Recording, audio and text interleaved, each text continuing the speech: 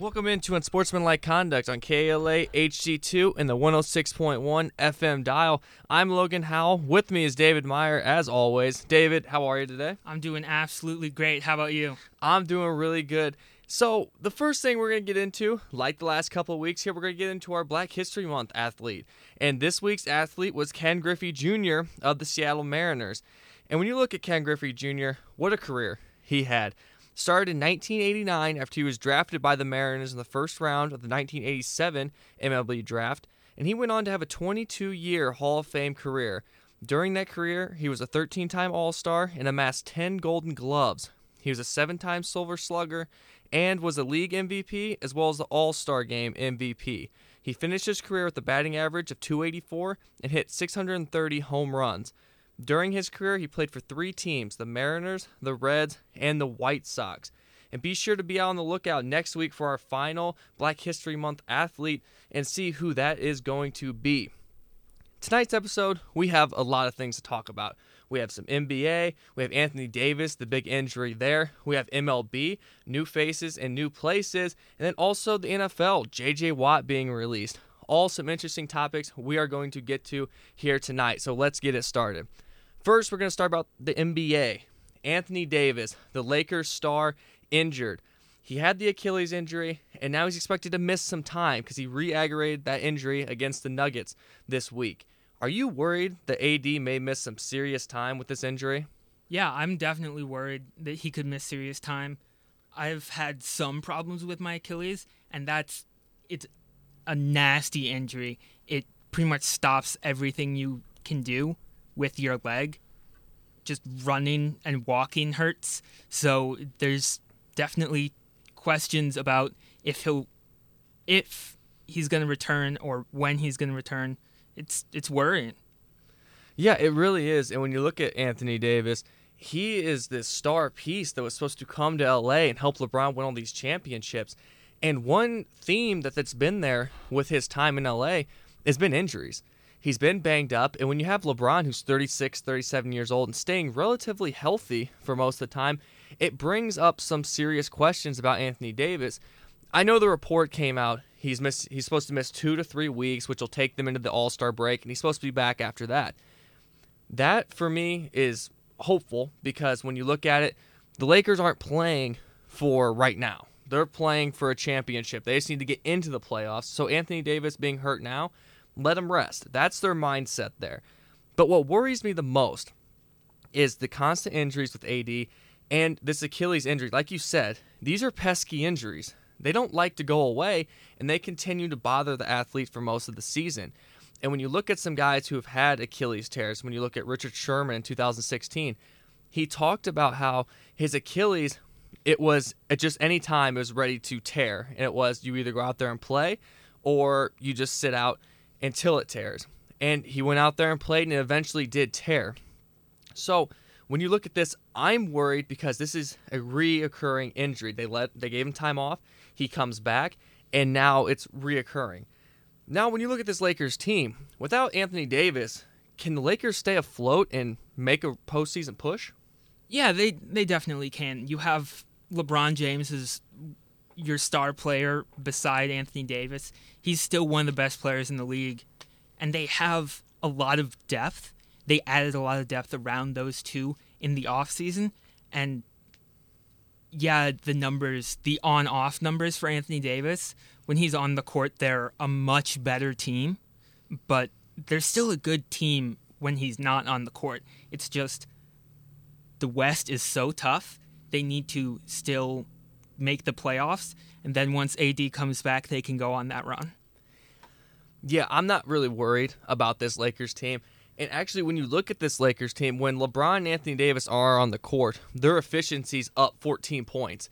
But when it's just LeBron on the court, their efficiency is still positive. They're still +3 in those games. Almost 4, about 3.7. So when you look at that, obviously, yes, LeBron James can take this team places. Look at all that he's done with Cleveland after Kyrie and Love left. And the Lakers, the first year he was there, he can hold on to this team and keep them afloat. He's the best player in the NBA right now. And I know that may be a little controversial, but he is. He's playing phenomenal, and he's playing his way towards a league MVP that I personally thought he should have got last season. But that's here nor there. I think they can stay afloat pretty easily here. He talked about their off-season acquisitions.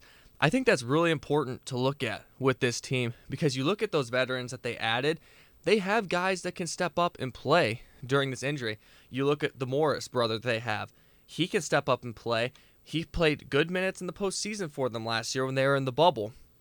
And a guy I would love to really see step up again is Kyle Kuzma. I remember when they made the trade, I wanted Kuzma to stay with the Lakers so bad because I thought he had such a bright future, and he just hadn't panned out. It didn't look that great. And then he's starting to finally get it going. In his 3 games he started this year, he's averaging 19 points and almost 10 assists. So it's pretty impressive, and I'm excited to see if he can step into that role and show Lakers fans what they were hoping that they could have gotten from him right away. And our last point here about Anthony Davis, and it's an interesting one when you look at it. Anthony Davis has had a lot of injuries, and here we are talking about a new one. If he was by himself and never was able to team up with LeBron James or another superstar, would he have ever been able to win a championship? Overall, I don't think so, but that's not necessarily an indictment of Anthony Davis. It's just how the league is as a whole. You need either one star and a whole lot of depth and a really good starting 5 and a really deep bench, or 2 stars, and even then you have to have a lot of depth and good starters. The injuries are worrisome, but he's still so talented that when he's missing time, his play when he's on the court makes up for it, is what I'm trying to say. Yeah, Anthony Davis, I think he's a top 5 player in the league. He's phenomenal. I think he's the best big man in the league, and he proved that last postseason. And what's interesting to me is if he was still by himself, and we've seen him by himself in the Pelicans situation. We've seen him with Boogie Cousins a little bit with the Pelicans, and they're a phenomenal duo. But he gets hurt, and then Boogie gets hurt, and then the Pelicans move on from both of them at some point. That's the one thing about Anthony Davis is he's a fantastic player, and he's one of the best in the league. But those injuries are constantly there, and if you are an injured top 5 best player in the league, you're still not going to be able to take your team far into the postseason because you are dealing with injuries and you're not playing your best basketball. And that's why, without the Lakers, he's never made it past the second round. That's why, right there. When you look at most of those matchups, there's been a few where they could have came out on top, but they ran into a team like the Golden State Warriors, led by Steph Curry, and they were taking the league over. And that's understandable. But the injuries that made him miss some time there when he was with DeMarcus Cousins, that's where you're like, okay, that's why he wasn't able to do this by himself. And it helps a lot having another superstar, and that's why everyone has 2 or 3. You look at the Nets, they just went out and added James Harden. It's incredible how these teams are being built these days. It's at least 2 superstars if you want to be successful, like you said. And it's really impressive. And it just takes a lot of pressure off of that other person. I think that's why we're seeing some of these duos come together. It's because when you have LeBron James and Anthony Davis, they can both. You see the Lakers do their rotation a lot. LeBron on the court, then Anthony Davis on the court, then both of them together to close out the games. But for most of the first half, they're not on the court together other than the first 5 minutes. And it's just good strategy to be able to do that. So I don't think he ever would have won a championship by himself, but I don't think a whole lot of players would have ever won a championship by themselves in today's day and age. The last one that you, in my opinion, you can really look at and say, okay, he kind of really helped carry that team. A couple that come to mind to me are Dirk Nowitzki in 2011 and Dwayne Wade in 2006. And even Dwayne Wade in 06, his numbers, he averaged over 30 points in that finals game, but he still had great veterans. Alonzo Mourning, Shaquille O'Neal. There was Gary Payton. There was good guys there. So I think that goes for a lot of players in the NBA. Look at LeBron James in Cleveland when he had to go up against the Warriors. And he had just J.R. Smith and Kyrie and Kevin Love had been injured and left. It's just hard to do. And now, speaking of the Nets a little bit, we're going to go on to Kevin Durant here. He's going to miss 2 games with an injury. And when you look at that big 3, James Harden, Kyrie Irving, Kevin Durant, those 3 together are very scary. But there's an issue. They've only played 7 games together. Do you think the Nets can overcome all of these injuries? I'm going to doubt on this one. I'm going to kind of hate on the Nets. If they can't all be on the floor together, they're not going to have much of a chance to win the finals. There just isn't enough depth there for only 2 solid players to win. And again, that's talking about how star-oriented the NBA is, but you really need all 3 of those guys to be able to. One of them has to be on the court at all times, and if they're not rotating the minutes correctly and they don't have a star player on the court, they're going to be losing games a lot. Yeah, they're just going to be losing games a lot. Yeah, and we've seen them struggle a little bit. They are one of only 4 teams in the Eastern Conference with a winning record right now, but it's very close. They're very close to 500 there. And we've seen spurts of Kyrie Irving, Kevin Durant, and James Harden all look like themselves with this trio. But what scares me is all these injuries. If they're not all playing together, how are they going to feel each other out, learn who's going to be the guy taking those final shots? All 3 of those guys knew coming into this that they were guys that I'm going to take that last shot. If there's one shot to win this game, I'm going to be the one taking it. But now you're not figuring that out. And when you look at it, yes, Kyrie Irving had a fantastic game on Monday night. He was phenomenal, had close to 40. And then James Harden as well had 30 points, I believe 29 actually. But still, great performance by the 2.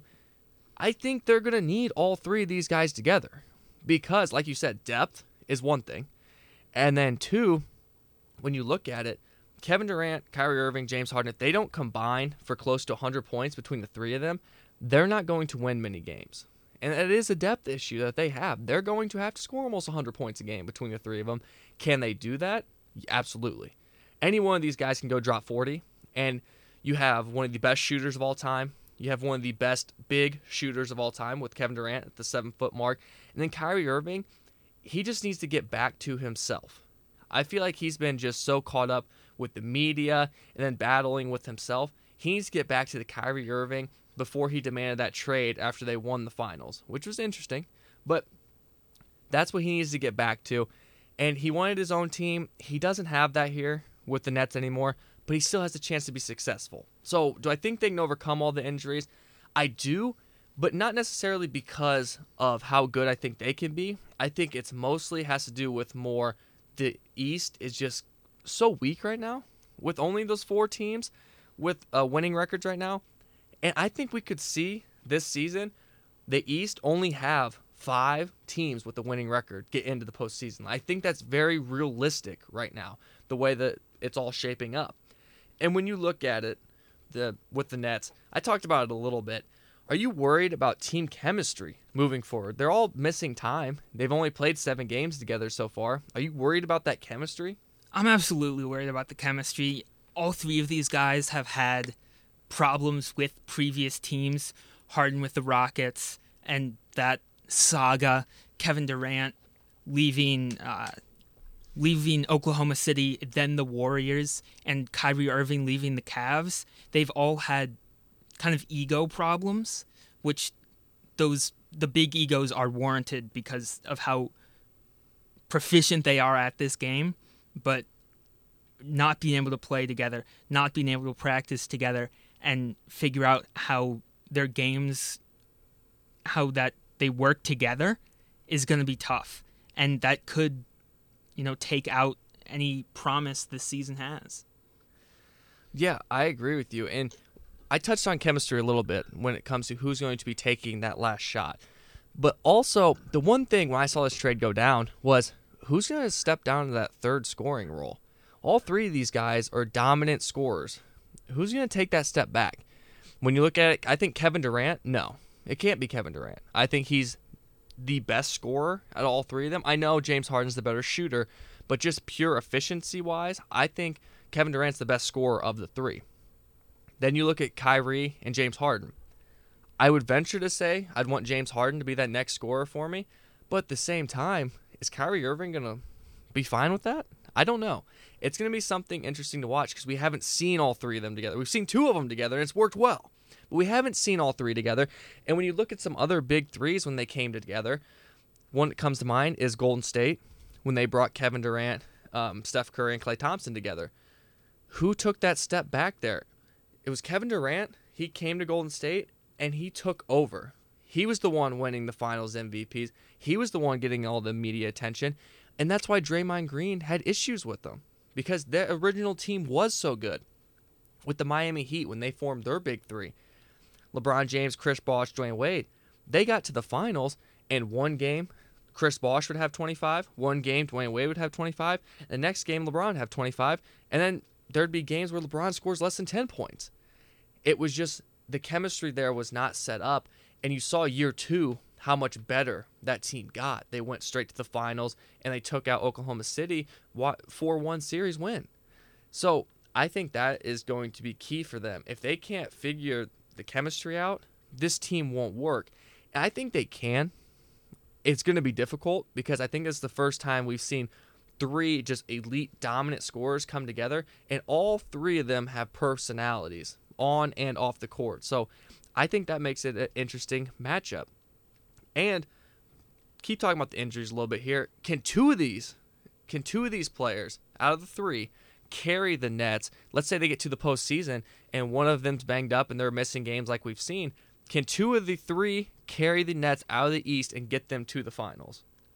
I think so. It just depends on which two it is. If Kevin Durant is out for their finals run,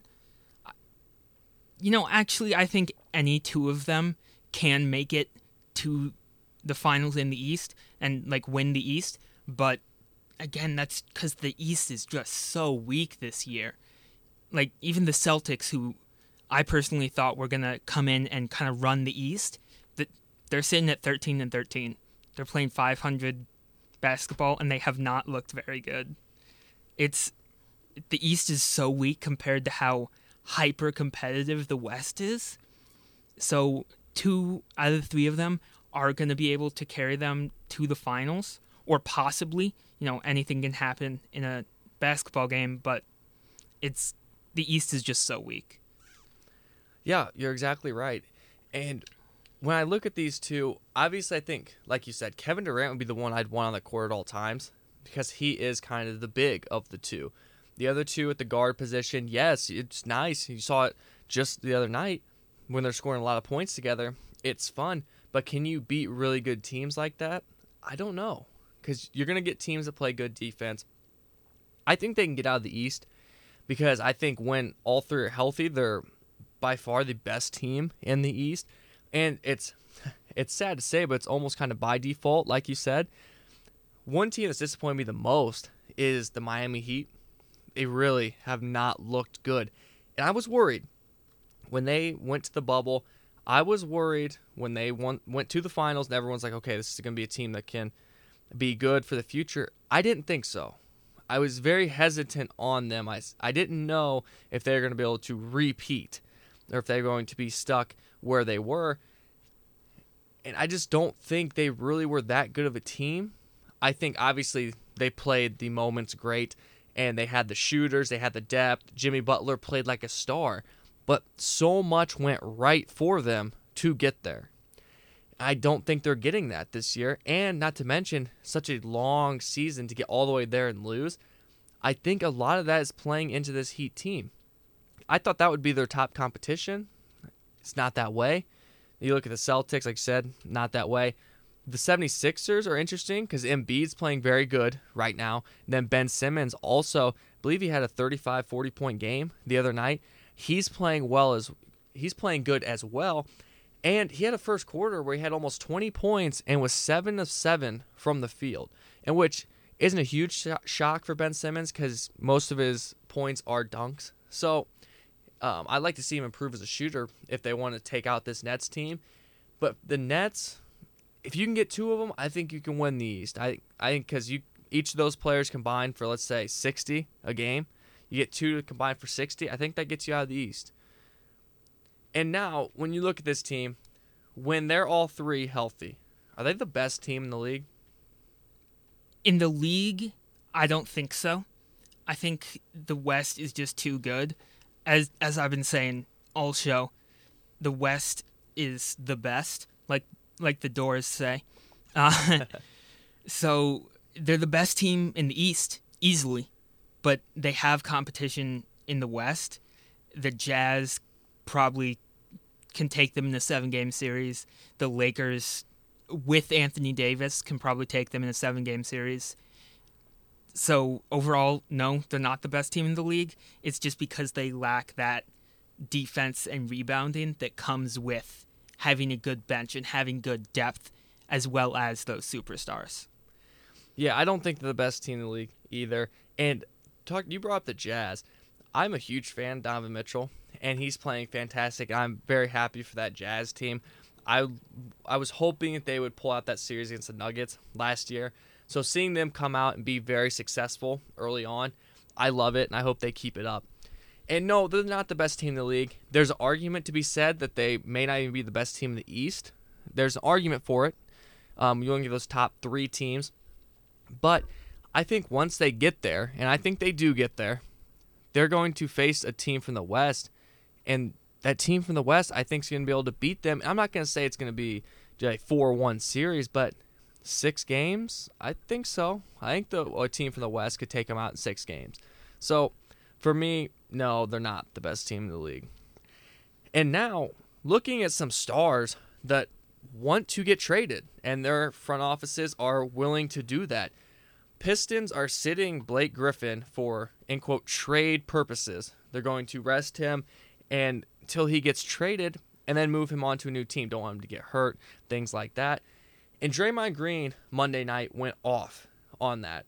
He went off on Andre Drummond's situation, but Blake Griffin is also in that same situation, talking about how when players want to be traded, and you look at James Harden, he really didn't play that well. He was slacking a little bit, and then he gets moved.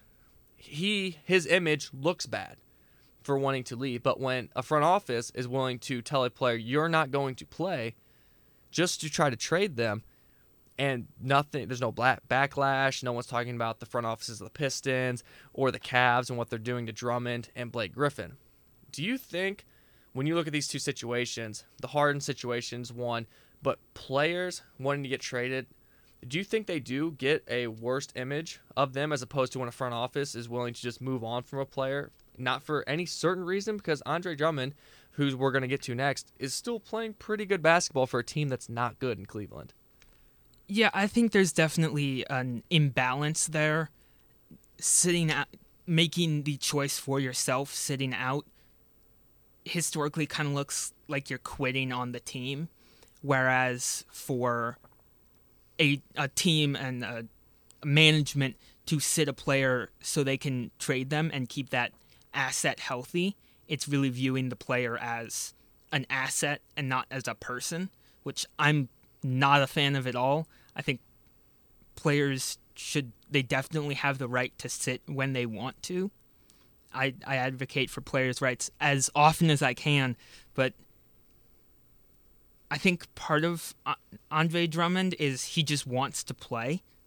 I think he's a little younger and he's just having more fun than Blake Griffin is right now, which is part of why he's playing versus why Blake Griffin's not. Yeah, and when I look at this situation, I'm normally, like with you, I'm normally one to always go to the players' side of things. And when I look at these situations, I do question, why does James Harden get a bad look? Because he did go out there and play, because the front office of Houston said, yeah, you're going to play for us until we trade you. And he didn't play very well. No, he didn't give everything he had. I think that was pretty obvious. When you look at to a front office, no, I'm not mad about that. I'm not mad that he went out there and did that because he wanted out of Houston and he found a way to get it done. What upset me about that situation was the other players on that team he was there letting down. John Wall, Boogie Cousins, both guys coming back from injuries that were playing pretty good, and I thought they could have had a decent team moving forward. Now, that's where I didn't agree with James Harden. But I do not agree with the front offices being able to just sit players if they are not willing to do that. Look at Andre Drummond. I believe he's 27 years old. He's still young, has a lot of basketball out in front of him. For that example, Blake Griffin is a guy that's been struggling. He's been struggling since he's got to Detroit. He had one decent year there with Detroit. But other than that, he's been struggling with injuries, needs a new change of scenery. But if these players want to play and you're just going to sit them so you can trade them, you turn them into this value I'm going to get rid of, why are they not getting that bad image? If I'm a player on a team and they're going to sit a guy just so they can get rid of him and he doesn't get hurt, to me, I'm like, okay, I'm not a huge fan of that. And before we go to our first break here, we're going to start to dive into the Blake Griffin situation here. And when we look at Blake Griffin getting sat, they're going to try to move on, get a new change of scenery. What teams do you think should try to step up and make a move for Blake Griffin? It depends on what the Pistons are asking for, because you do have like the name recognition of, oh, that's Blake Griffin, that's a superstar, which depending on the team, you could get more people in seats for, well, more people watching games is the more accurate phrase. But it's just going to be how much do the Pistons value him as an asset and what are they asking for. I think he should go to a contender they're looking for a depth piece. Honestly, the first thought in my mind is the Nets, just because he adds some, height. He's a big who can get rebounds, which is where they struggle. But obviously, the thought there is, what are they going to trade for him? They don't have much left to trade. So I think there's some interesting teams that you could go to. Yeah, Blake Griffin is a tough situation because he is not the Clippers' Blake Griffin. And towards the end of Clippers' Blake Griffin there was a lot of injuries there, but a lot of people forget how good he was when he was a part of Lob City. It was fantastic to watch. Chris Paul, DeAndre Jordan and the Blake Griffin connection there with the Nets. I like that one. But for me, Blake Griffin he's played one season out of the last 4 or 5 years where he's played over 70 games. When you look at his past seasons, in 2017, he played about 50 games. Then you look at 18-19, he played 75 games. And then 19-20, he played 18. And then this year, he's only played in the 20 games. For me, it's worrisome because he is dealing with injuries. He's not the same player. And when you think of Blake Griffin, you think of the crazy dunks. I think everyone does. He doesn't have that type of ability anymore. So when I'm a team looking to trade for him, obviously you'd want to see Blake Griffin go to a contender. But I'm not sure any contender would be willing to give a huge haul for Blake Griffin. For me, I think Blake Griffin, what happens to him is he goes to a lowly team, and he's a guy that sells tickets. You talked about the name recognition. I think that's what he turns into. A team that doesn't have big-name players is going to make a move for him to try to sell tickets, sell some jerseys, because it is Blake Griffin. And one time was one of the most exciting players to watch in the NBA. He's not that anymore. I just don't think any contender is going to give up the assets the Pistons would be looking for to get him. We're going to take our first break here on Sportsmanlike Conduct. When we come back, we're going to look at Blake Griffin just a little bit more before we move into some other trade rumors, Lonzo Ball and Andre Iguodala. Stay tuned. Welcome back to Unsportsmanlike Conduct. I'm Logan Howell. With me is David Meyer, and we're going to get right back into our Blake Griffin talk here. And when we were talking about Blake Griffin, we talked about how he's been missing games. He's just not the same player. Could we see Blake Griffin, if he gets a new change of scenery, get back to his old self? I don't think so. It's sad to see, but that's just kind of what happens with players that are so dependent on their athleticism. When they age and start to get injured, they have to transition their game. And I think a good example of this is Derrick Rose. When he was, first in the league, he was throwing his body around, really relying on his athleticism. And after he got hurt and kind of bounced around the league, he's redefined his game. And that's why he's successful. I think Blake Griffin either has to do that and really, really focus on redeveloping his game, or he's just going to not succeed anymore. Yeah, I don't think we'll ever see the same Blake Griffin, because Blake Griffin was so exciting, and I love the Derrick Rose point, and I think another good example of that would be Dwayne Wade.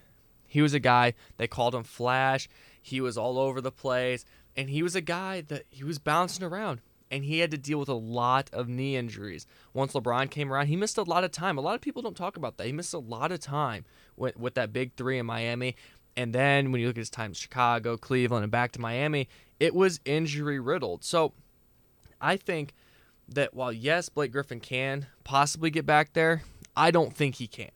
And I'm not saying he won't, because I hope he does. But I don't think he can. And when you look at what he did in 2018, 2019, when he was an all-star, once again, averaging pretty much 25 points a game for the Pistons. That's his last really fantastic season that he had. And I would say it was probably one of the best he had in his whole career. His game has been changing. And that's the thing about Blake Griffin. He has to change his game, but it has been. He's been turning into more of a shooter, not a Steph Curry type shooter, but he's turning into more of a guy that can hit jump shots. He's not dunking as much as he used to, and he's developing low post moves. That's all things we've seen in the last couple of years from him, and it's not successful for him. He's not nearly the same guy. You look at the last two seasons, averaging 15 and 12 points a game, which is on par for some of his worst ever. So, can he change his game? I don't think so. I don't think he can adapt and really become that spot-up shooter. Yeah, he's a guy that can hit some shots, and he's not going to be the most consistent with it. But at this point, I think he's really a 4 or 5 option if he's lucky on a bad team. I really think that's where he's kind of at this point. If he was to go to a contender, I don't think he'd be a starter. And even off the bench, I don't know if he'd be a sixth man. And if he is able to come back and start to show some of those signs, injuries are huge with him right now. And there's just a lot going on with Blake Griffin. So I don't expect him to be some big splash trade here as we head into the All-Star break in a couple weeks. Now we move into Andre Drummond, who we've talked about a little bit. He's been in trade rumors from Cleveland. He's getting interest from the Raptors and the Mavericks. Do either of those teams make sense for Andre Drummond? Yeah, definitely. They're two teams that are looking to take that little step forward to make themselves a playoff team. Dallas is just right on the cusp, which is frustrating because they are in the West, which is such a hard thing to do. But I like him to the Raptors more. The Raptors have a lot of talent, but they're struggling with their bigs. And Andre Drummond is the prototypical big, a run, jump, and dunk center. He's going to pull down rebounds like nobody's business, and I think that's really going to help. In his career, he's led the league in total rebound average 4 times, and he's still, this season, pulling down 13.5 per game, which is incredible. I think that'll really add to the Raptors team. It's just, what are they going to have to give up to get him? Yeah, I'm with you on that. I think Raptors too. And I look at the Mavericks team, and yes, they have Luka. Yes, they have Kristaps. Those are Kristaps is your big. Is supposed to be your prototypical big of your team. That's why you traded for him. Then also Luka, he's a guy that plays that small forward to power forward position at times. So you have your two best players as your, in quotes, your bigs. So when you look at this Raptors team, yes, they have Siakam, but adding a guy like Drummond, I think would be huge because you have Van Fleet, Kyle Lowry, and now Drummond with Siakam. I'd like that group there. I think they can make some noise. And when you look at Andre Drummond, I think his personality would fit well in Toronto. That's been something. He's been bounced around from Detroit, Cleveland, and people have talked about his personality. Maybe it's a little too much. I think it'd fit in well with that team. Kyle Lowry is the type of player that he's fun. He's not the most exciting to watch, but he makes big plays, and he's a good teammate. He's a fun teammate. When you look at him and DeMar DeRozan, they had that such a great relationship. Kyle Lowry was the funny one. He's the one that's always making them laugh. And I think Drummond would love coming into that situation.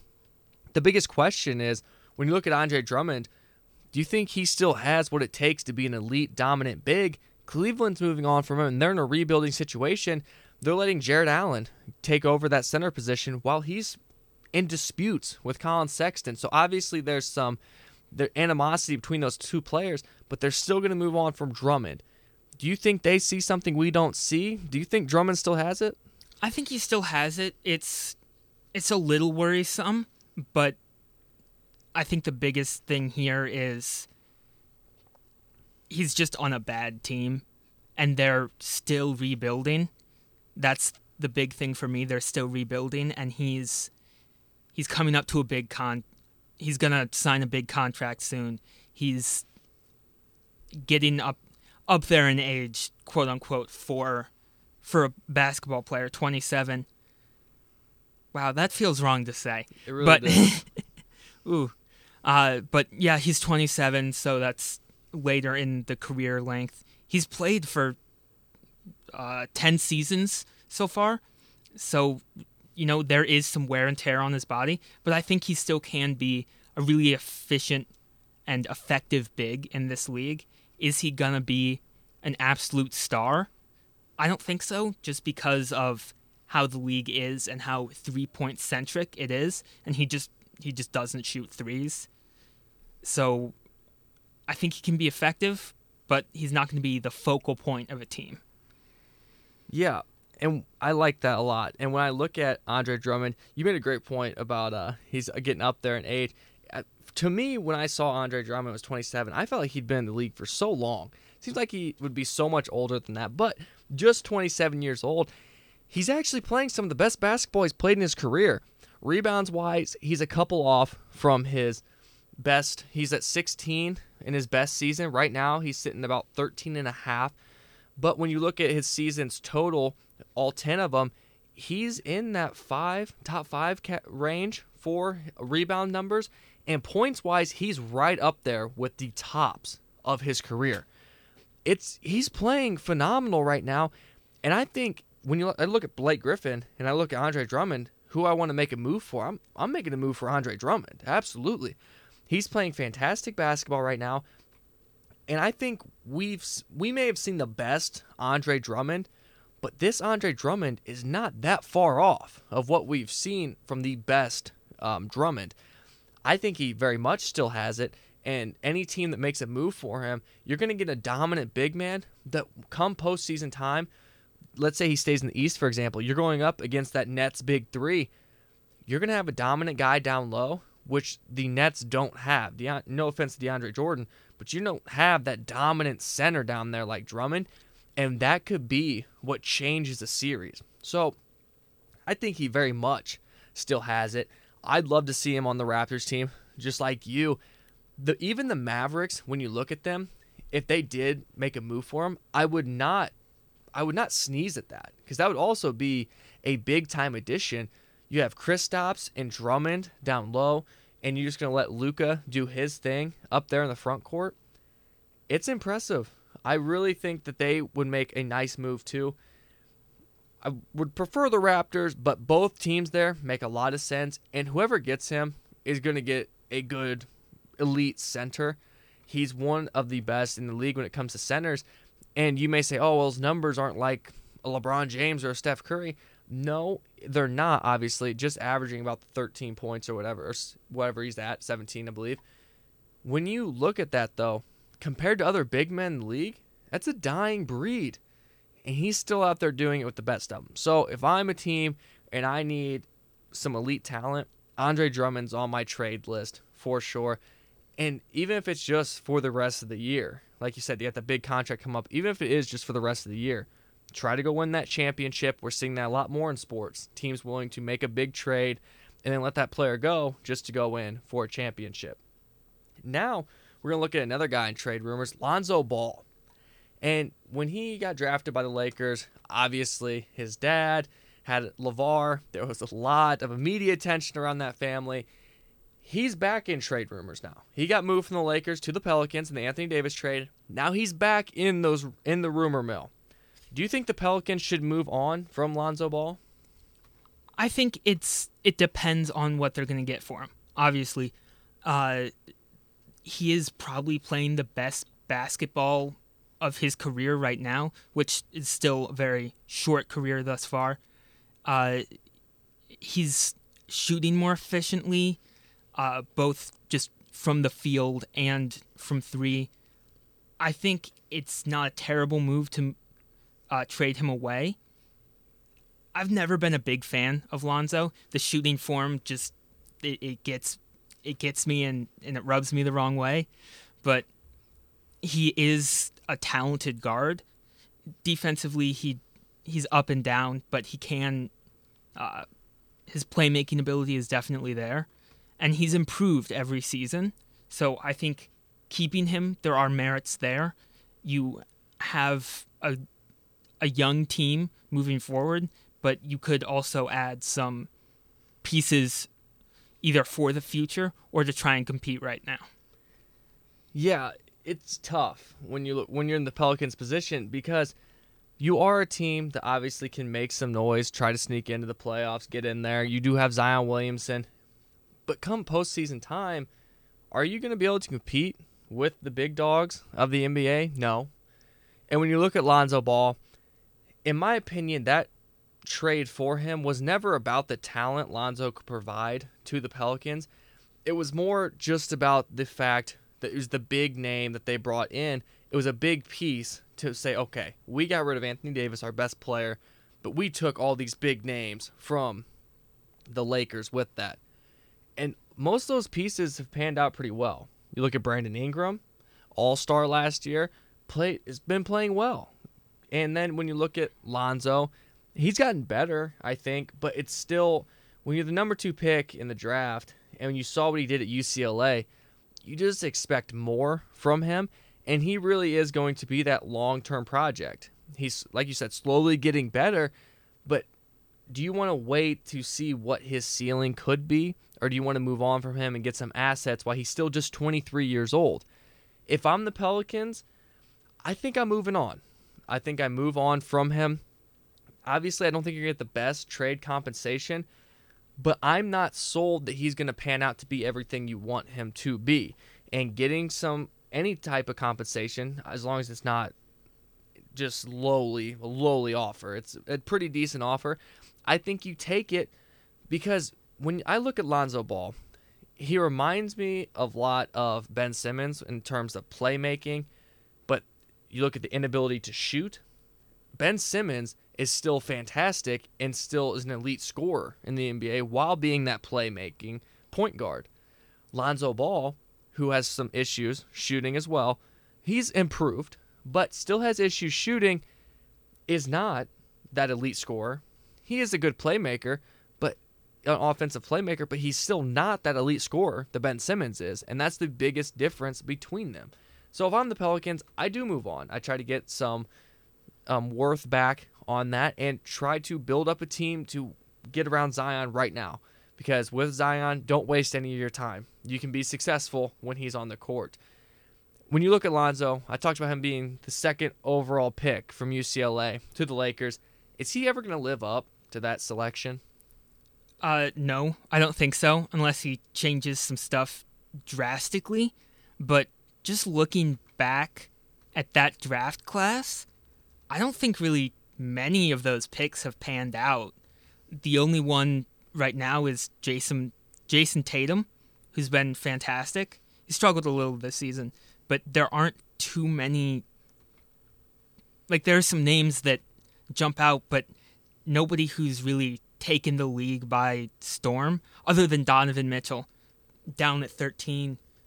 But overall, it was kind of a weak class. I don't think, the draft is always hindsight's 20/20, but there were better moves at number 2 than Lonzo Ball. Yeah, I agree, and at the time, I get why they did it. I really do. But I don't think he's ever going to live up to that hype, and it's tough because when you look at NBA drafts, a lot of those players don't ever really develop into what you expect of them. When you look at other sports, obviously with the MLB, guys get moved around, people get drafted. There's all types of, they go to different teams and they have their different training before they get to the big leagues. They have all the minors. The NBA, obviously there's the G League. It's changed name a few times. I believe it's the G League right now. But they go there for a summer and then they're right into the league. The NFL, you go straight into your team. But it seems like the NBA, out of the NFL, I guess the MLB is different because there are so many rounds. But when you look at the NBA, there's only 2 rounds, but a lot of those picks don't necessarily pan out like you think they're going to. Looking at that draft class in 2017, Markelle Fultz, a lot of people thought he was going to be good. Not that great. You talk about Jason Tatum. That was a very good pick. He's done well. Josh Jackson is not even on his original team anymore. De'Aaron Fox is a guy that he's played pretty well, but still, could you argue number 2 overall talent? No, I don't think so. He's done well, and he's going to be a good pro, but just still not number 2 overall talent. Obviously, if you could change things, you're going to take Donovan Mitchell. He would have been fantastic there if you could change things. But as I continue to look through this draft class, you look at pick 22, Jarrett Allen. That's pretty good value-wise. Then you look at Kyle Kuzma at 27. Even then, Kyle Kuzma showed signs, but he's not lived up to what he should be. So I think, no, he hasn't lived up to that number 2 overall pick. But I don't make as much of a shot at him because NBA players in NBA drafts have a lot of missed picks. There are only 5 starters on the court, and then obviously you have your bench guys. But if you're number 2 overall, you're expected to be an elite type of guy. He's not that, and I don't think you look at a lot of drafts, there's been a lot of missed picks early on that don't get talked about. So I think he's going to be a guy that's just going to bounce around the league, give good minutes to a team, and he's never going to be that number 2 overall selection. I think this one is pretty easy. Looking back at the Pelicans-Lakers trade, at the time, there was people that argued the Pelicans won that trade. Would you agree with that? No, I don't think so. Lonzo was a little overhyped, as we talked about. Brandon Ingram was a great addition, but and the draft picks are always good, but Anthony Davis is the best player in the league, arguably top 5 for sure. And trading that away is almost never a good move. So I think they've pretty sufficiently lost that trade. Yeah, I'm with you 100%. And I never thought that they won it to begin with. I wanted to see a Zion and Anthony Davis duo so badly because that would have been so much fun to watch.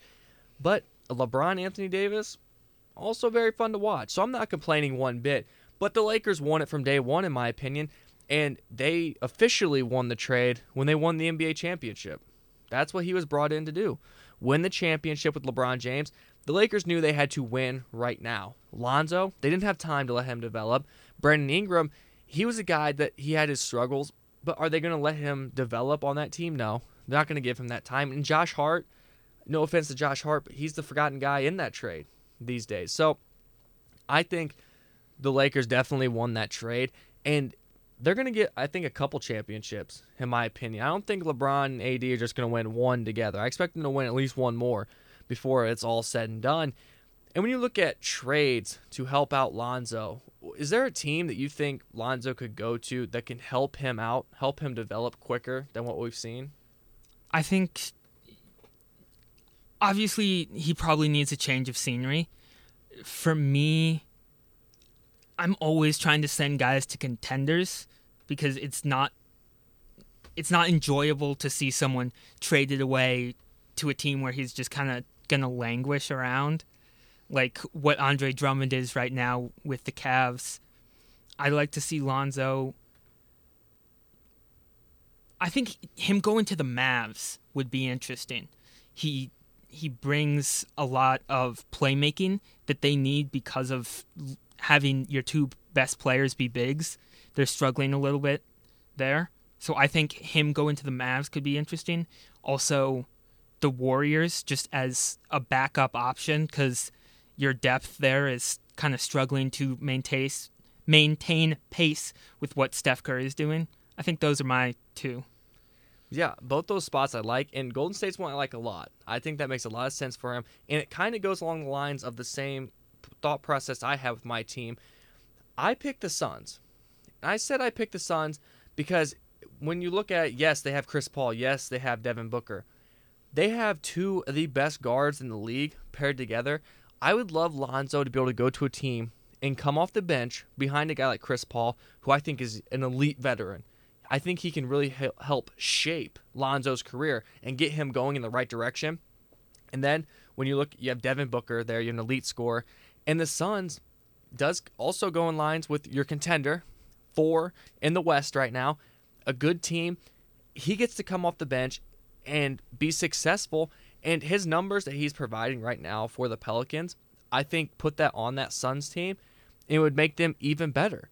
It would take a lot of pressure off of him, and I think he got a lot of pressure being from UCLA and going to the Lakers and all the media attention his dad brought to him. It was a lot of pressure on him. Now he can go to Phoenix, small market NBA team. And I know the Pelicans also are a small market NBA team, but even going there, you still have that thought. Everyone's thinking, oh, you were the former Laker, you didn't work out. Now you move on to the Suns. The Lakers are in the rearview mirror. You're not even thinking about them anymore. And you have a chance to learn from Chris Paul. And in my opinion, that's just an opportunity I would not want to pass up. Now, would the Suns want to make that move? That's here nor there. But that's an opportunity that I would love to see Lonzo get. I think it could help him out in the long run in his development. Now we're going to do a little buy or sell here before we take our next break.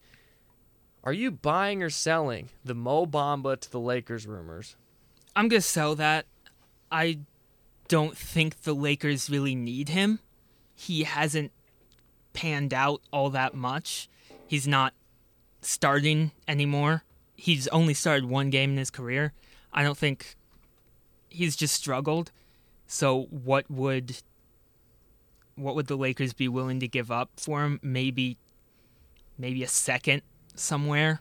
And the Magic just don't want to give that up and abandon. I hate talking about it like this, but abandon a resource that quickly. It's been 3 years, but I'm not buying it. For me, it was tough. It was tough for me. I'm buying the trade rumor. I'm not necessarily saying this trade's going to go down, but I'm buying the Lakers' interest, and I think something there could get done. Because when I look at this Lakers roster, I'm looking at LeBron James, Anthony Davis, Kyle Kuzma, Dennis Schroeder, Caruso, Marc Gasol, Mo Harrell, KCP. And when I look at those guys, I keep going through this team, I go, okay, where's the big man? Where's the center at? I know Anthony Davis, obviously, but injured. Where's my center? Who's my guy who's going to get me my rebounds? It's not there. Marc Gasol is not the same player that he was. At this point, he's had a lot of struggles this year, and he hasn't necessarily panned out to the signing I thought he would be. But adding in that guy like Mo Bamba, who needs more development, and a guy who I think you can get relatively cheap compared to regular NBA massive deals, relatively cheaper, I think that'd be a big pickup for the Lakers. And it may not pan out, but just getting that guy there, and who knows? It's something about those Lakers colors, that Lakers scenery. Guys just play different, and they really do just develop on that team. It's weird, but that's just the way it is. We're going to take our next break here on Sportsmanlike Conduct. When we come back, we're going to get through a couple more trade rumors in the NBA, before we move on to the MLB signings we've seen recently. Jake Arrieta comes home. Stay tuned. Welcome back to Unsportsmanlike Conduct. I'm Logan Howell. With me is David Meyer, and we're going to get right back into our buy or sell, these trade rumors that we've been seeing around the NBA. Next one, Andre Iguodala traded to the Clippers. You buying or selling those rumors? I'm selling that one. I like Andre Iguodala. He's been a great player for a long time. Now I can actually say he's old because he's 37 in sports terms. That makes more sense. He's struggled a little recently. The efficiency has gone down. He's not the same defensive player that he was. And the need isn't really there as that kind of small forward, maybe vaguely verging on being able to play power forward depending on who's in the opponent's lineup. They don't really need anyone like that. You have Kawhi you can put there. You have Marcus Morris and Paul George all three of them can play there. So I don't think the need's there, and I don't think he's going to get traded there. Yeah, I'm selling those rumors too. I think he could very well get traded. But if I'm the Clippers, I don't have much interest in Andre Iguodala. One, I don't think the Heat are going to let him go for just nothing. I think they're going to expect a decent return back. It was the same thing when the Heat got Andre Iguodala. I think it was the Grizzlies that had him. He got moved from Golden State to, I'm pretty sure it was the Grizzlies, then to the Heat. They expected a good trade for him, and that's why the Lakers didn't get him. They wanted a good offer, and that's exactly what happened. The Heat provided that. He gets moved. I think the Heat are going to want the same thing back. If I'm the Clippers, one, I don't necessarily have picks at all after the trades I made just a couple years ago. And player-wise, I'm already I don't have much depth to begin with. Yes, I have a very good roster. I do have some good, valuable names coming off the bench, but I'm not necessarily the deepest team in the league. So can I give up players to go get Andre Iguodala, who's, like you said, already old? Yes, it was cool. He held LeBron to over 30 points in the finals and got MVP for it. It was cool, but I'm not making that trade for him now 5-6 years later. So I'm definitely selling that trade rumor. And the next one is an interesting one. Pascal Siakam to the 76ers. Are you buying or selling that? Again, I'm going to sell. He struggled early in the season, which was worrisome, and his numbers aren't the same, especially from three-point range. That's dropped almost 5%. 5%? Yeah, 5%. So that's worrying to see with how many he does take. But I don't think Toronto's going to give up that valuable of a resource easily. They're going to want something big in return, and it's probably going to be Ben Simmons. And I'd take Ben Simmons over Pascal Siakam. So the trade's probably not going to happen because the 76ers don't want to give up what Toronto wants them to. Yeah, I'm selling that as well. And when I look at Siakam, if I'm the Raptors, I'm going to look at it from their point of view. I'm not trading a guy who's only in his 5th NBA season. And he last season averaged 23 points. This season's averaging 20 points, almost 8 rebounds, and almost 5 assists. I'm not trading that type of talent, especially when right now, if the playoffs were to start tomorrow, I would get to make a visit to the 76ers and play him in the postseason. I wouldn't do it. And when you're the 76ers, would you like to add Pascal Siakam? Absolutely. From the Sixers' point of view, you'd love to make that addition. Get Ben Simmons, Siakam, and Embiid. That would, I think, make them up there with the best teams in the East. They could make a lot of noise there with the Nets. And the Bucks, I'm not sold on the Bucks in general. But when you look at it, Siakam would be huge for the Sixers, but if you're the Raptors, why give him up? It would almost be kind of giving up on this team's ability to win another championship in the next couple of years by moving off of him. He was supposed to be that guy, if Kawhi Leonard left like he did, that was going to step up. He was going to be that guy. He's a 20-point scoring guy. Give him some time to develop. I think he's going to be just fine. And now, the Utah Jazz, who are the hottest team in the NBA right now. They lead. I think they have the best record in all the NBA currently, and they're the 1 seed in the West. Utah Jazz trade for DeMar DeRozan. You buying or selling that? I'm selling simply because for the Utah Jazz, if it ain't broke, don't break it. I know that's not the phrase, but that's how I like to say it anyway. I think DeMar DeRozan does get traded.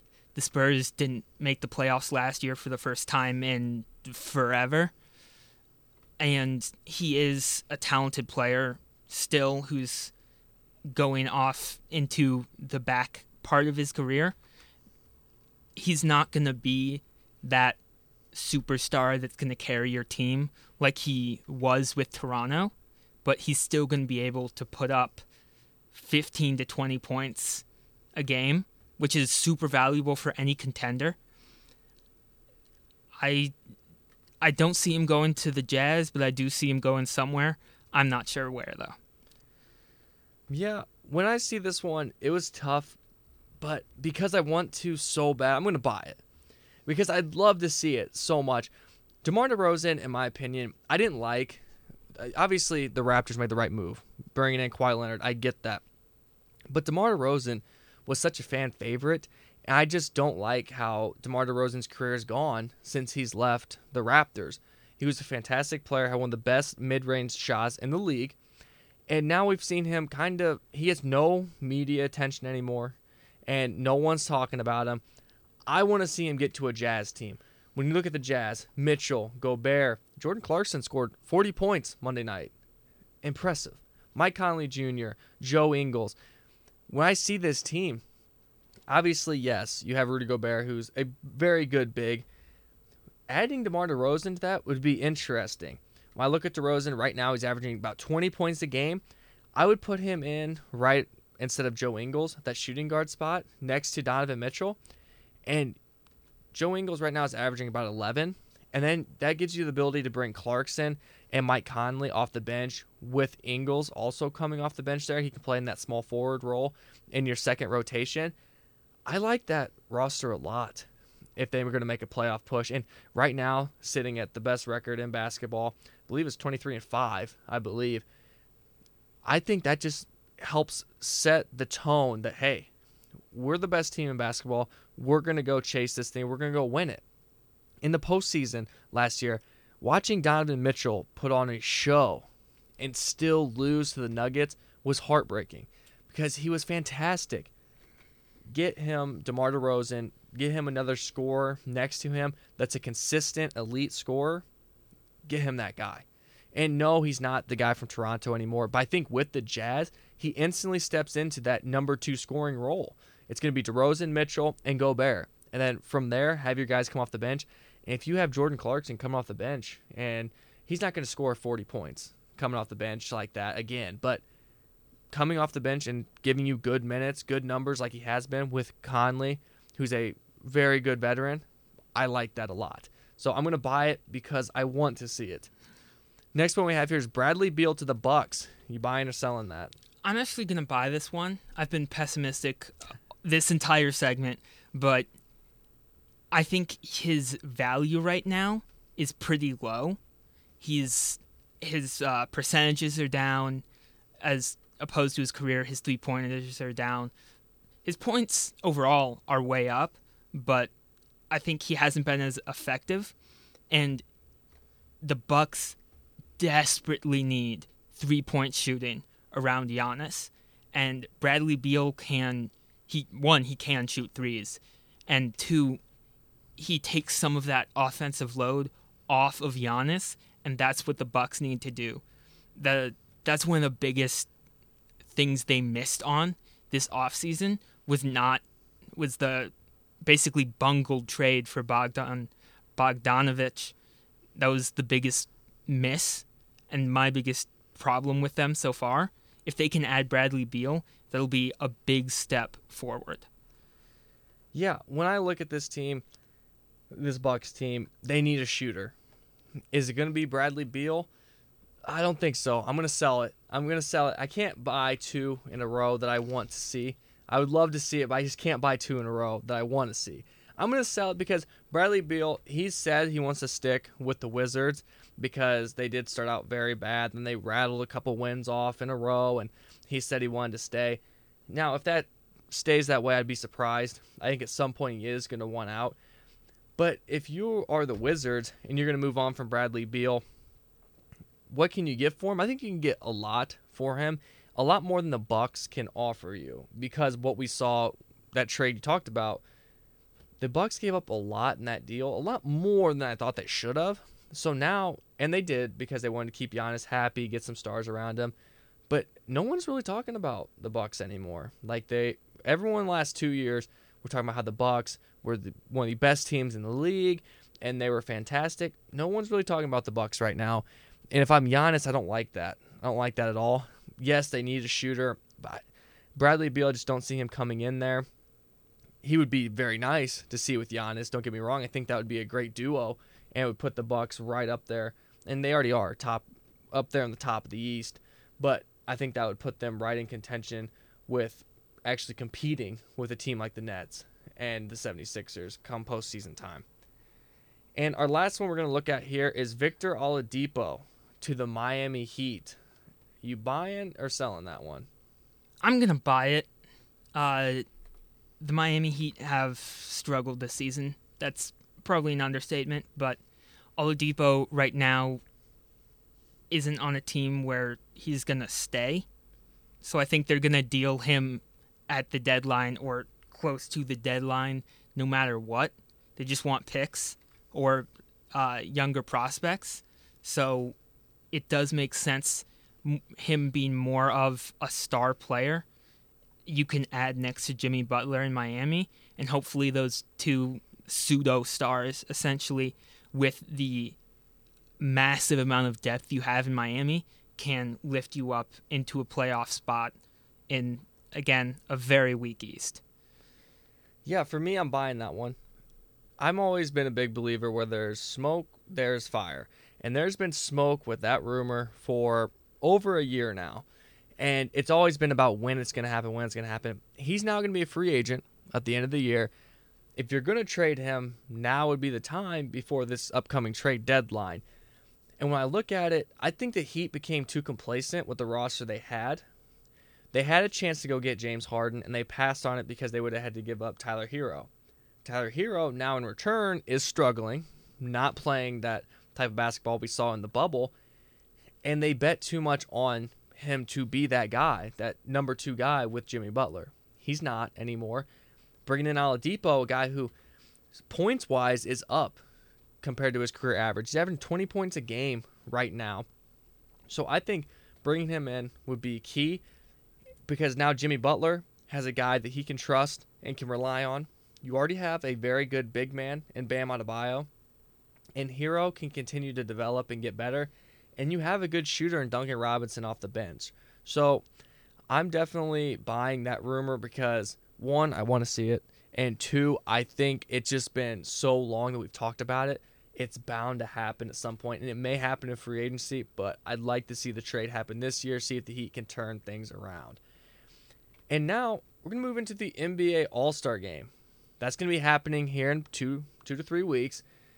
And the players have come out against it.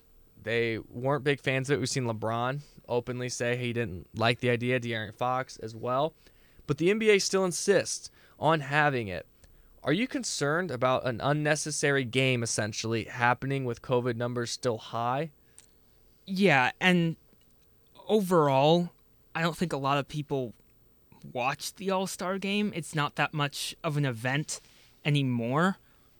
And this year, you're risking... it's trouble enough having 2 teams with like 15 different guys on each team plus staff and coaches and trainers come together and play each other and figure out, all right, if someone gets sick, we have to quarantine everyone. You're bringing players from almost every team together. It's going to be a mess. Yeah, I agree 100%. When your best player in the league and the guy who's been the constant face of the NBA for the last 10 years says no, we shouldn't have this game, you shouldn't be having it. Obviously, there's different ways you could go about doing something for All-Star Weekend. I know, I get it. NBA wants to make the money off this game. But there's other ways you can make money. You look at the NFL, the way they did it. Got rid of the Pro Bowl, did a game of Madden. And it actually got a lot of ratings. And everyone talked about how fun it was to watch.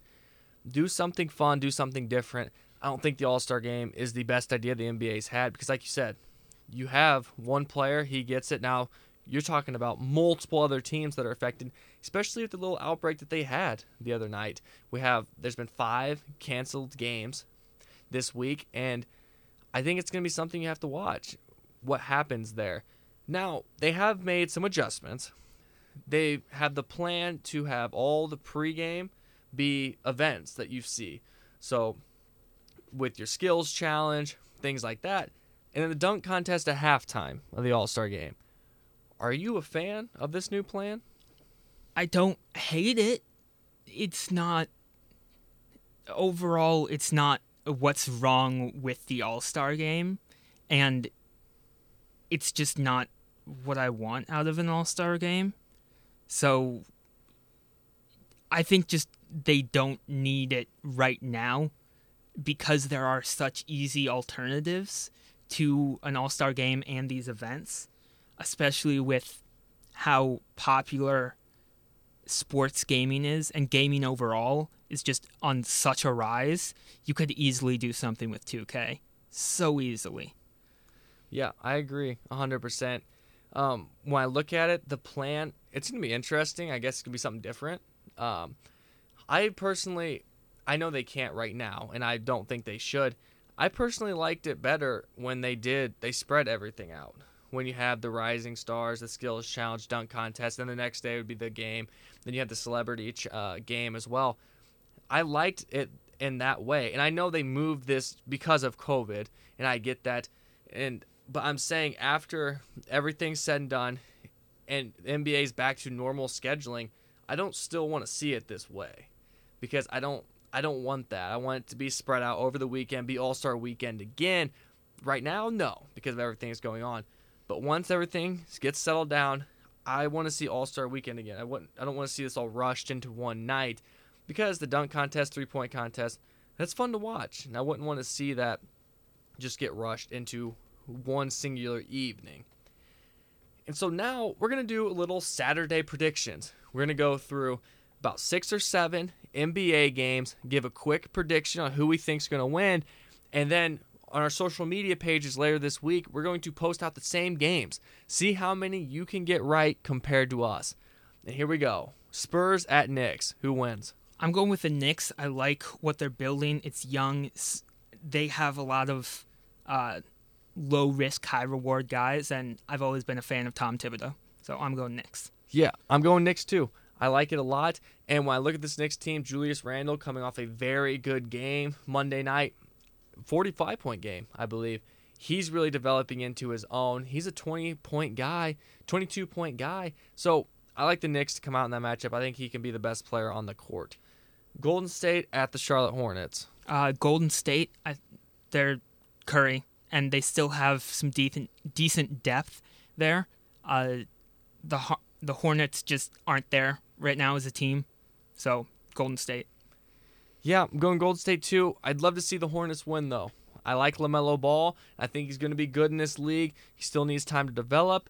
The Hornets team's going in the right direction, but Steph Curry is playing like an MVP self. He can get back and get an MVP trophy himself because he's playing fantastic. Next game we have here is Pacers at Rockets. Who you taking? I'm going with the Rockets. Victor Oladipo revenge game is all I'm going to say. Yeah, it's pretty much all you really have to say in that one. I like the Rockets as well. I think the duo of Oladipo, Wall, and then also adding in Boogie Cousins, I think it's a fantastic trio. Is it James Harden? No, but I still think it's successful and enough to get past a struggling Pacers team. Next one we have here is Heat at Lakers. Who you taking? The Lakers at home are fantastic, even without Anthony Davis. I think they'll be able to run over the Heat pretty quickly. It's like you're reading my mind. I'm also going with the Lakers on this one. I think, obviously, Jimmy Butler and the Heat are going to give their best run at them. This is that finals rematch. They're going to want to get the win. But LeBron James is just too much. I think he's the best player on the court in this matchup. And I think he's going to be himself and really be able to take a dub here. Next one, we have Sacramento Kings at the Chicago Bulls. Who are you going with? I'm going with the Bulls. I think they're a little more well-rounded. The Kings have higher highs, but the Bulls as a baseline team are a little deeper, so I'm going with the Bulls. In this one, it was tough for me. I'm going to go with the Kings in this one. I'm a big fan of Buddy Hield. I think his scoring is going to be big down the way in this one. Then De'Aaron Fox, he's also just an elite athlete. I'm interested. That duo is a very good one. I think they're enough to beat this Bulls team. This Bulls team's getting better, and I think they're give them another year or so, and they're going to show really how good they can be. Next one, we have the Phoenix Suns at the Memphis Grizzlies. Who you taking? I'm taking the Grizzlies. I like the kind of scrappy team that they're building. The Suns overall are a better team, but I think the Grizzlies defensively are going to have a really good game. Yeah, in this one, I'm going to go with the Suns. I love myself some point guard. I love Chris Paul. He's a fantastic player. Devin Booker, one of the best young stars in the league. DeAndre Ayton at center. It's hard for me to pick against them, but also at the same time, I look at this Grizzlies team. Ja Morant is so fun to watch, and he's going to be a star. Last game we have here is Wizards at Blazers. Who you going with? I'm going with the Blazers. They're a very well-rounded team right now. If you look at points per game and points per game allowed, they're almost right together, so they can score and they can also play defense. And I like that combo against a struggling Wizards team. Yeah, for me, I'm also going with the Blazers. Damian Lillard averaging 29 points this year. Get this man another star with him in Portland. He's needed it for a while now. And yes, I know first round exits.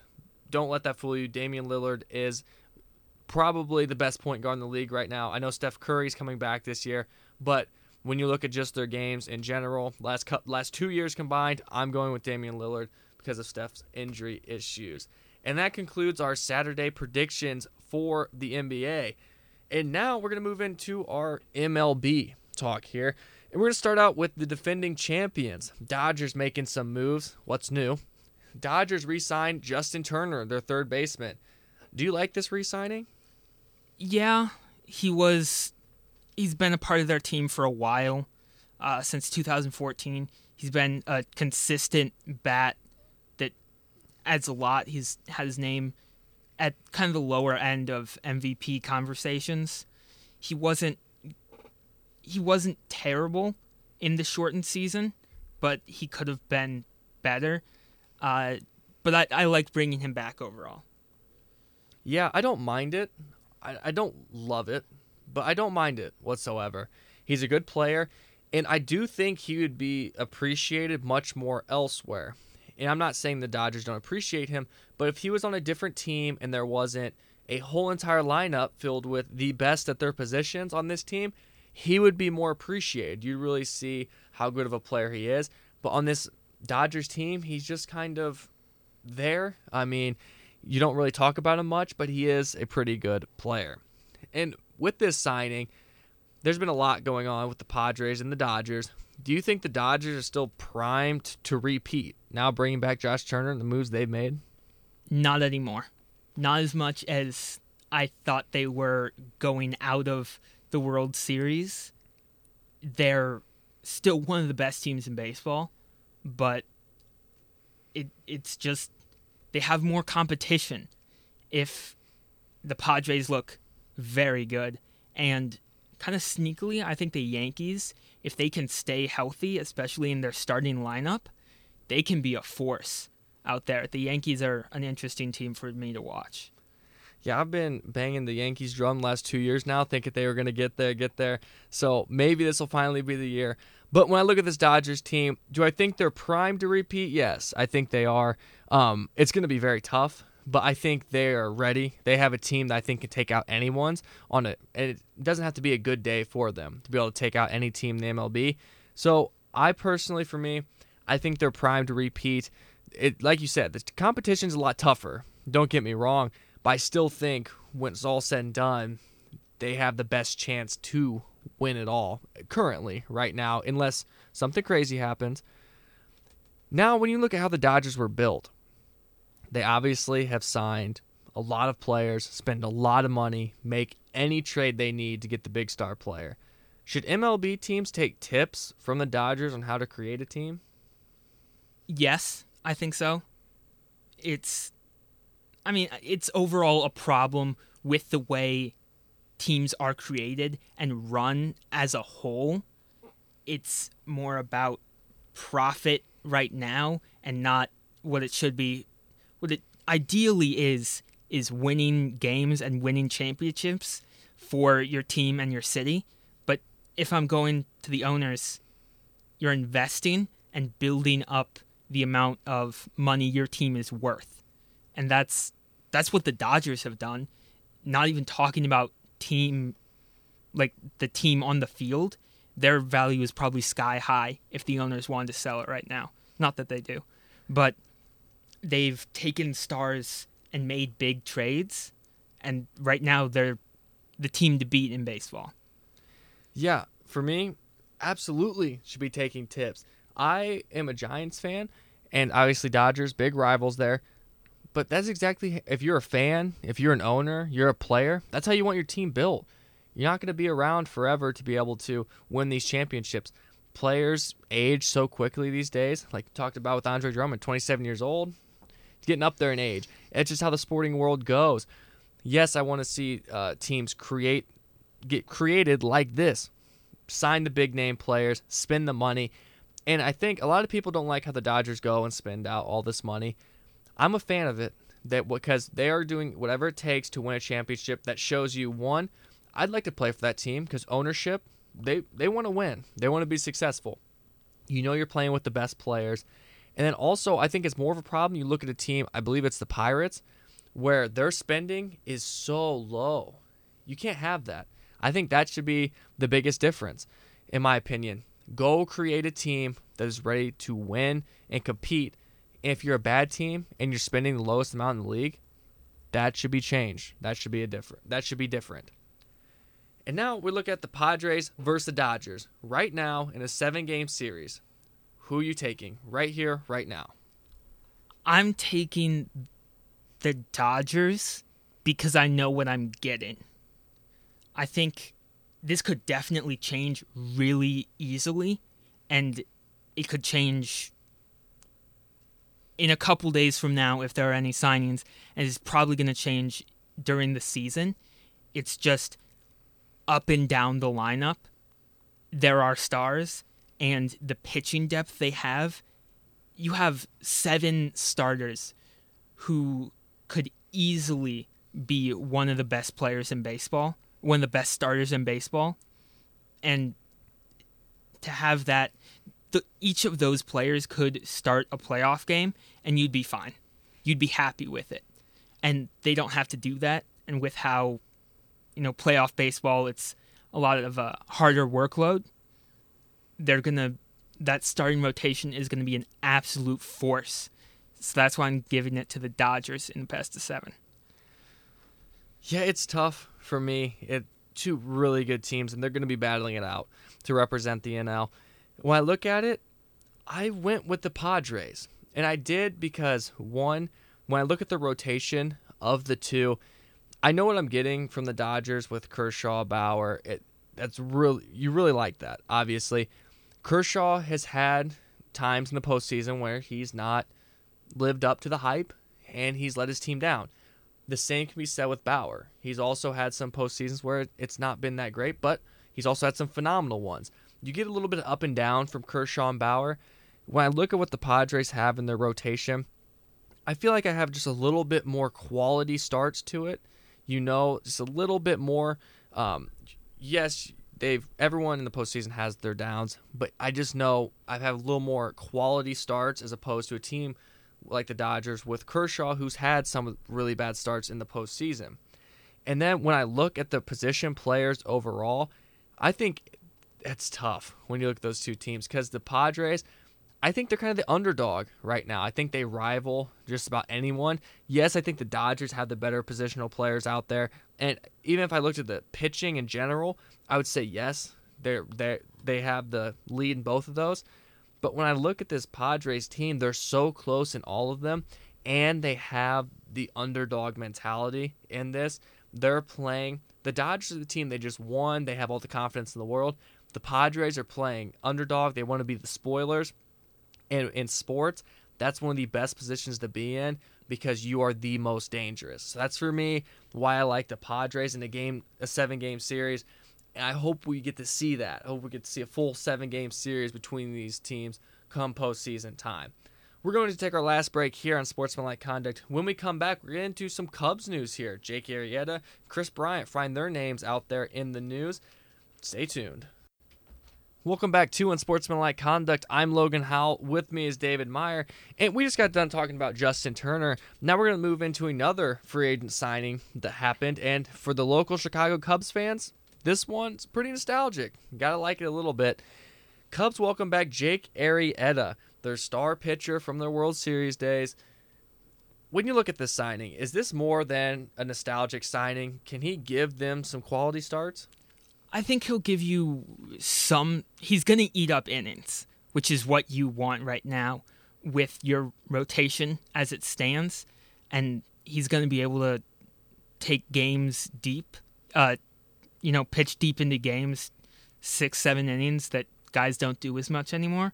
But I don't think he's going to. There's no way he's as dominant as he was.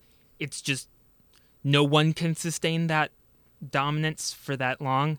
And you saw he's just not that anymore. Yeah, I think when I look at this, I agree. He can give some quality starts. No, it's not going to be his 19-0 self. It's not going to be that at all. But when you look at the Cubs, they're an organization that got rid of some fan favorites this offseason. This move, I think, is key. You bring back a fan favorite. Everyone, most of the people at the time, wanted to re-sign. Didn't want to let him go when he was wanting a lot of money. And I still think this can be a guy, the situation he's coming back into with this Cubs, being that low end of the rotation guy, I think he can give some big starts to the Cubs from that role. No, he's not going to be the same guy. And I think that's one thing that Cubs fans are going to have to understand at some point. But he's going to give you some quality starts. He's going to play well, and he's going to have his down games. That's something Cubs fans haven't had to necessarily see with Jake Arrieta because most of his down games came with the Phillies. But if I'm a Cubs fan, I'd like it. I like bringing back the fan favorite. And no, it's not going to be that. It's not that huge splash signing, but it's still a guy that's going to give you valuable time, and it's going to be fun to watch. Everyone can break their Jake Arrieta jerseys back out because he is back. And now, talking about fans in general with the Cubs, you're a Cubs fan. Would you be disappointed if he came in and, let's say, didn't play very well at all? Would that disappoint you, or? A little bit. I always want the Cubs to win, but realistically, if he gets blown up the first game and they designate him for assignment, I wouldn't be that surprised. He could pull a Mike Foltynewicz, if I'm probably pronouncing that wrong, which is fine. I wouldn't be that surprised overall. I think he's just there to get people in the seats, some fan hype where there isn't much, because Cubs fans aren't happy with ownership. Yeah, I don't think Cubs fans are going to be disappointed because I think they realize he's not the same player, but it's just a fun signing. It's fun to see a guy who did so well come back. And when you look at it, losing those players like Schwarber, trading away Yu Darvish, you have to give a little bit back to this fan base. And I think that's just enough to do it. Now, when I look at it, do I think this is a sign that keeps them afloat in the NL Central? I don't think it really moves the needle all that much within the NL Central. I think the Cardinals, with that Arenado trade, sit at the top. And I don't think this is really going to just move the Cubs up. Could it? I mean, does it put them in a better situation than they were in? I think so. When we talked last time we talked about the Cubs, we talked about how they needed to round out their rotation. That's what they're doing right now. So I think it helps keep them maybe in that second or third spot in the NL Central. I don't think it gets them into that one spot. What do you think? I think overall the NL Central is just a mess. Jake Arrieta, as much as I do enjoy watching him pitch, we talked earlier about adjusting your game as you age. He's a power pitcher, and he hasn't really adjusted as the power he throws with has gone down. And if you're looking at the advanced statistics, his spin rate has tanked in both his curve and his fastball, and all the advanced analytics are a lot lower than they were when he was so dominant. He's lost velocity and break on his breaking pitches. And just looking back at the NL Central, the fan graphs predictions and projections they don't have any NL Central team going over 500, which honestly I can see. I think the NL Central is going to be really bad this year. Yeah, I think when you look at the NL Central, obviously there's some weakness to it. And looking at this Cubs team, you obviously going into a season especially with the roster you do have right now, guys like Rizzo, Baez, Contreras, and Chris Bryant, you don't want to just go in being, okay, we can be not successful this year and it's fine, is what it is. Do you expect to see more moves from the Cubs to get them, let's say, in a better position? Unfortunately, no. I expect them to kind of stay where they are. They shouldn't at all. They should be making some big trades, some big acquisitions, or trading away their big stars, one or the other. But right now they're in sports limbo, which is the worst place to be. You don't have good draft picks. The MLB draft is weird. You don't have good draft picks to get these top-tier players. You don't have a great farm system, and you're getting bounced in the first round of the playoffs. You're not a top team, and you're not a bottom team. It's the worst place in sports. Yeah, when I look at this Cubs team, I agree with all those points you said. And so, do I expect them to make more moves? I want them to. I don't want to see them just kind of sit in that complacency there. I think the NL Central, like you talked about, it's so winnable. And realistically, when I look at what the Cubs this offseason, the loss of Schwarber, you bring in Peterson, you could say you probably upgrade just a little cheaper. It kind of washes, in my opinion, a little bit. I'd say it's more of a wash than anything. But the one that gets me the most is the moving on from you, and I know lots of money was involved in this, but it's tough to sell the fans that you moved off of your pitcher who was in the Cy Young conversations for most of the year for Jake Arrieta. Realistically, that's what we've seen so far as a swap there. And obviously, no, Arrieta's not going to be that one or two guy in the rotation. But pitching-wise, you remove Yu Darvish and you add in Jake Arrieta to your rotation. And I'd like to see some more moves because that's just not something that I'm all too excited about. I think there could be a lot more done, especially with the NL Central being weak. Make a couple big moves, and they don't have to be monstrous moves, but make a couple moves, keep on winning this division. And I think obviously fans don't want complacency, but continually winning the division is still a step forward, and I think can help them moving forward as an organization. And now we're going to talk about trade rumors, and we're going to talk about a guy who's been in trade rumors for it's been a while. It's been quite some time, and that's Chris Bryant, the Cubs star third baseman. He finds himself in rumors again. The front office came out today and said, no, he's not in those trade rumors. But I've heard all too many times front offices come out and say this player's not going to be traded. They do get moved. I'm not saying that's going to be the situation. But the New York Mets are interested in acquiring Chris Bryant. If you're the Cubs, are you moving him? Not right now. His value right now is at probably some of the lowest it's been coming off injury. I think you wait for him to rebound. If you do move on from him, it's just going to be, are you willing to pay him the big money that he wants, the big money that I think he deserves? I'm not in the front office. I think I'd like to be, but I'm not in the front office. So I don't know if they are going to move him. I think the Mets would be an interesting place for him to end up, but it's just the similarities to Nolan Arenado scare me. That's what scares me as a Cubs fan. Yeah, when I look at this, should the Cubs move him? In my opinion, no.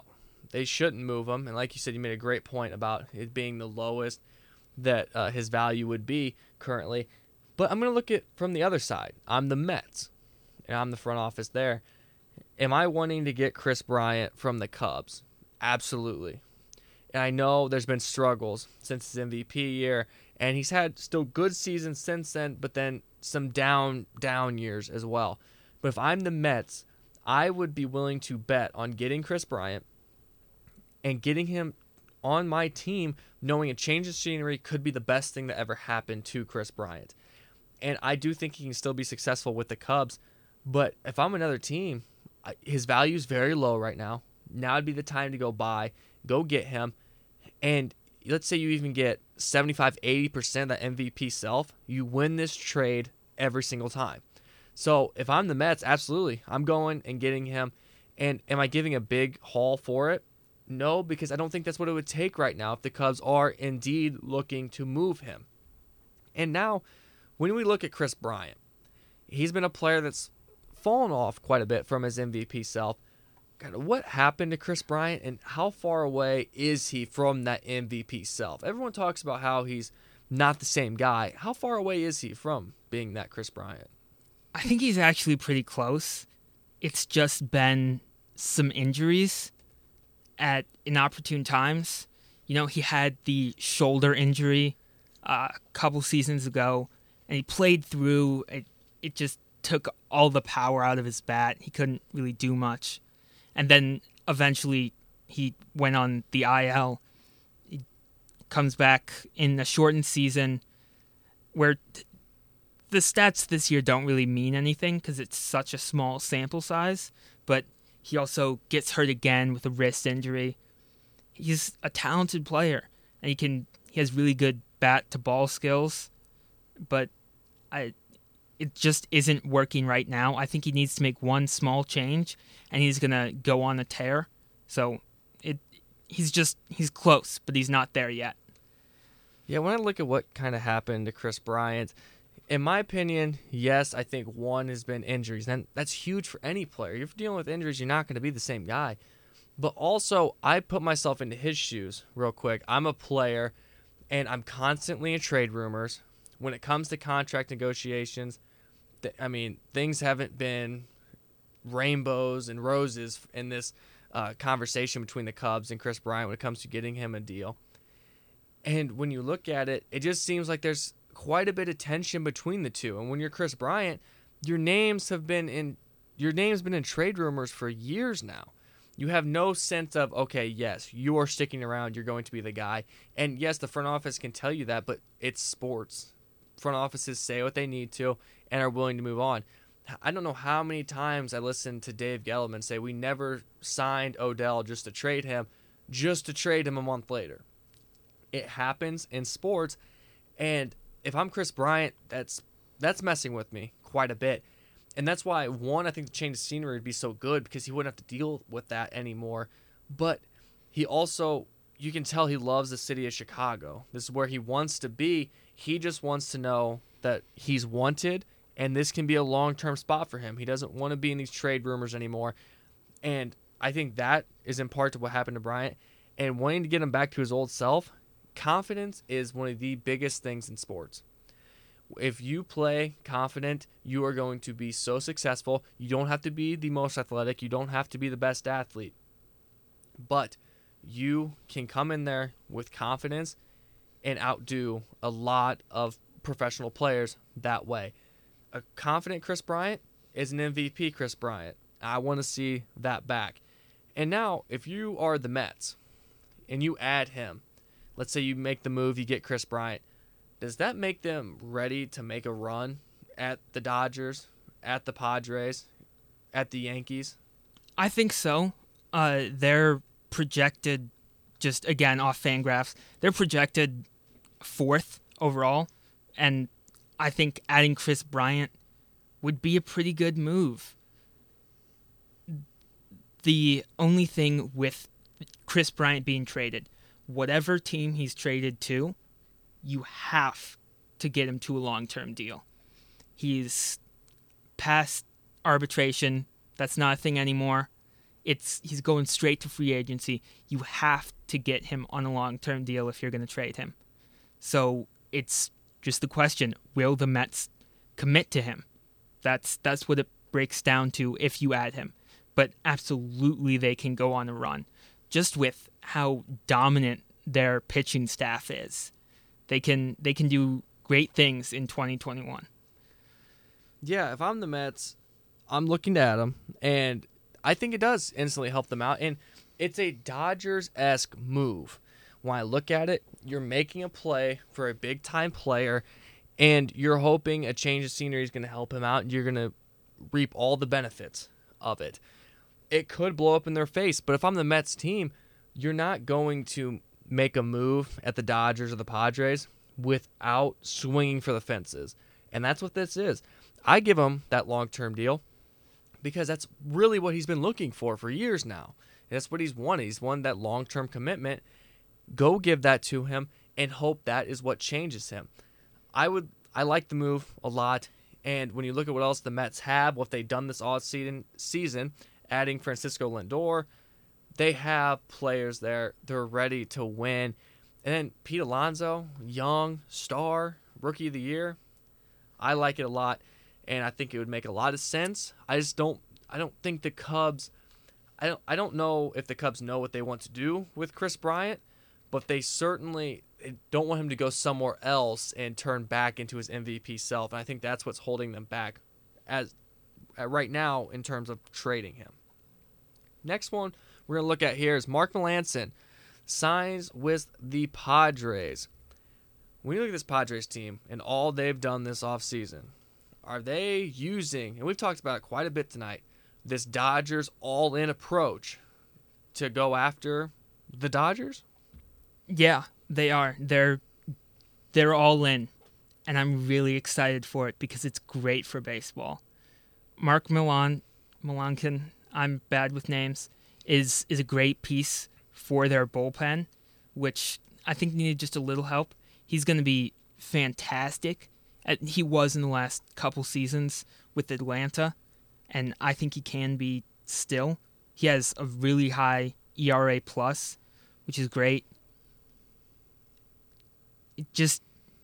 You gotta win soon because those big contracts like Fernando Tatis Jr., you're gonna have to pay him a lot soon. Yeah, they're definitely using the Dodgers approach. They're going all in, and they're setting themselves up to be one of the best teams in baseball, and that's what you have to do to attack the Dodgers. The Dodgers do it every year. We sit here and talk about, okay, the Dodgers, this is it. But no, they're in trade rumors for the best player in the MLB in that offseason. Then they go and get them. That's what the Dodgers do, and that's what the Padres are doing. They've really rounded out their pitching this offseason, which I think was huge for them to do. And then you look at it, they have all types of positional players. I think they're fantastic, and using this approach is only going to make you better. I want to see a lot more teams in baseball do it. Go all in. When you look at the Mets, talk about Kris Bryant, go all in. Swing for the fences because you're not going to compete with the Dodgers just sitting back and watching all these players sign elsewhere. And now when you look at their pitching staff, does this signing kind of round out their staff for the offseason? I think so. I think they've added enough pieces this offseason to be successful next year. And what they have added, it's been really good. It's been really nice additions. And I just think they've set themselves up to compete. They're an exciting team. They were so much fun to watch last year, but now they have all types of players all over the roster they're not young anymore. And yes, I know it's only been a year, but they have experience. They have postseason experience. They're ready to go win, and I think they've rounded out their pitching staff. Yeah, they've definitely rounded out. That's the starting rotation. This year it's going to be Yu Darvish, Blake Snell, Dinelson Lamet, Joe Musgrove, and Chris Paddock. Next year, they get Mike Clevenger back. I don't know who he replaces there, or if they go a 6-man rotation, do something weird. That's going to be a dominant rotation. It's probably the best in baseball. Maybe, Dodgers competition there, but also the bullpen is stacked. They, added Mark Melancon. They added him, and you've added a couple other names, Emilio Pagan, and for a rotation that's probably going to be eight guys deep-ish, you have 13 guys who can qualify for that bullpen, which also helps out if there are injuries midway through the season. You can call one up, or if you want to trade for some piece somewhere, they're in a really good place with their rotation. Yeah, and they're going to be a lot of fun to watch for years to come. And now we're going to look at new faces in new places. What was your favorite signing from this offseason? George Springer is my favorite. I'm really excited for the Blue Jays. They make a big splash. They also added Steven Matz, but George Springer as that really big star, it's going to add value to the team. It's going to get people coming to games when they're allowed to. And they're just a young team, and that adds a veteran presence to the team that's going to take them and help them do well in the playoffs. Yeah, for me, I kind of cheated a little bit. I did a trade. And my trade I did, still a new face, in a new place, was the Arenado trade. And I like that trade because I don't think it puts the Cardinals up in contention with all these good teams that we've been talking about. But it certainly gives the fans something to love. And what you gave up, that's really, really what it's like, okay. It's like they didn't give up much, got them to pay some of the contract. I mean, I'd take Nolan Arenado for that too. So I love that move for them. And they do know winning NL Central was very plausible for them. So they go make a move to really set themselves up to be in that position where they should win the NL Central. It's just great value there, and it's hard to not like that move there.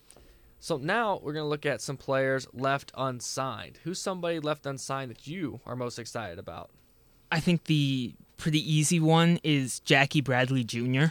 He's, I think, the best player who has not been picked up by anybody.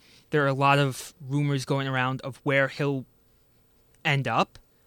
It's just when and where is what's going to happen. For me, I'd like to see him go to the Mets. I think he can end up there. They were in on George Springer. They didn't hit on that.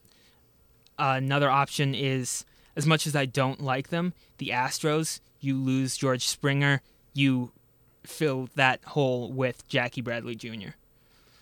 Yeah, and for me, a guy that I want to see go somewhere. I'm a big fan of the universal DH.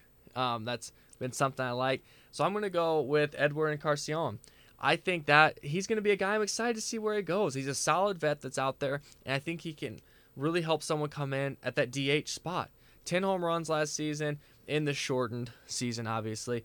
But I think he can be a guy that can still help a veteran team, a team that's ready to go win everything right now. He could be a key piece for a team like that, because if there's a big moment and you have to have someone come in, let's say either in that DH spot or that guy who's going to come in and pinch hit, I'd definitely put Encarnacion out there 9 times out of 10. So for me, I think he's the exciting free agent still out there. Obviously older, but still an exciting free agent for me. That concludes this episode of Unsportsmanlike Conduct. If you're on social media, on Instagram, give us a follow at KLA_UC. If you're on Twitter, give us a follow at KLA_UC. And if you're on Facebook, give us a like at Sportsmanlike Conduct. Be sure to check out the social media this week so you can also give your NBA predictions like we did earlier. See if you can do better than us. And also be on the lookout for next week, our final Black History Month athlete, to see who that is. Thank you for listening, and good night. See ya.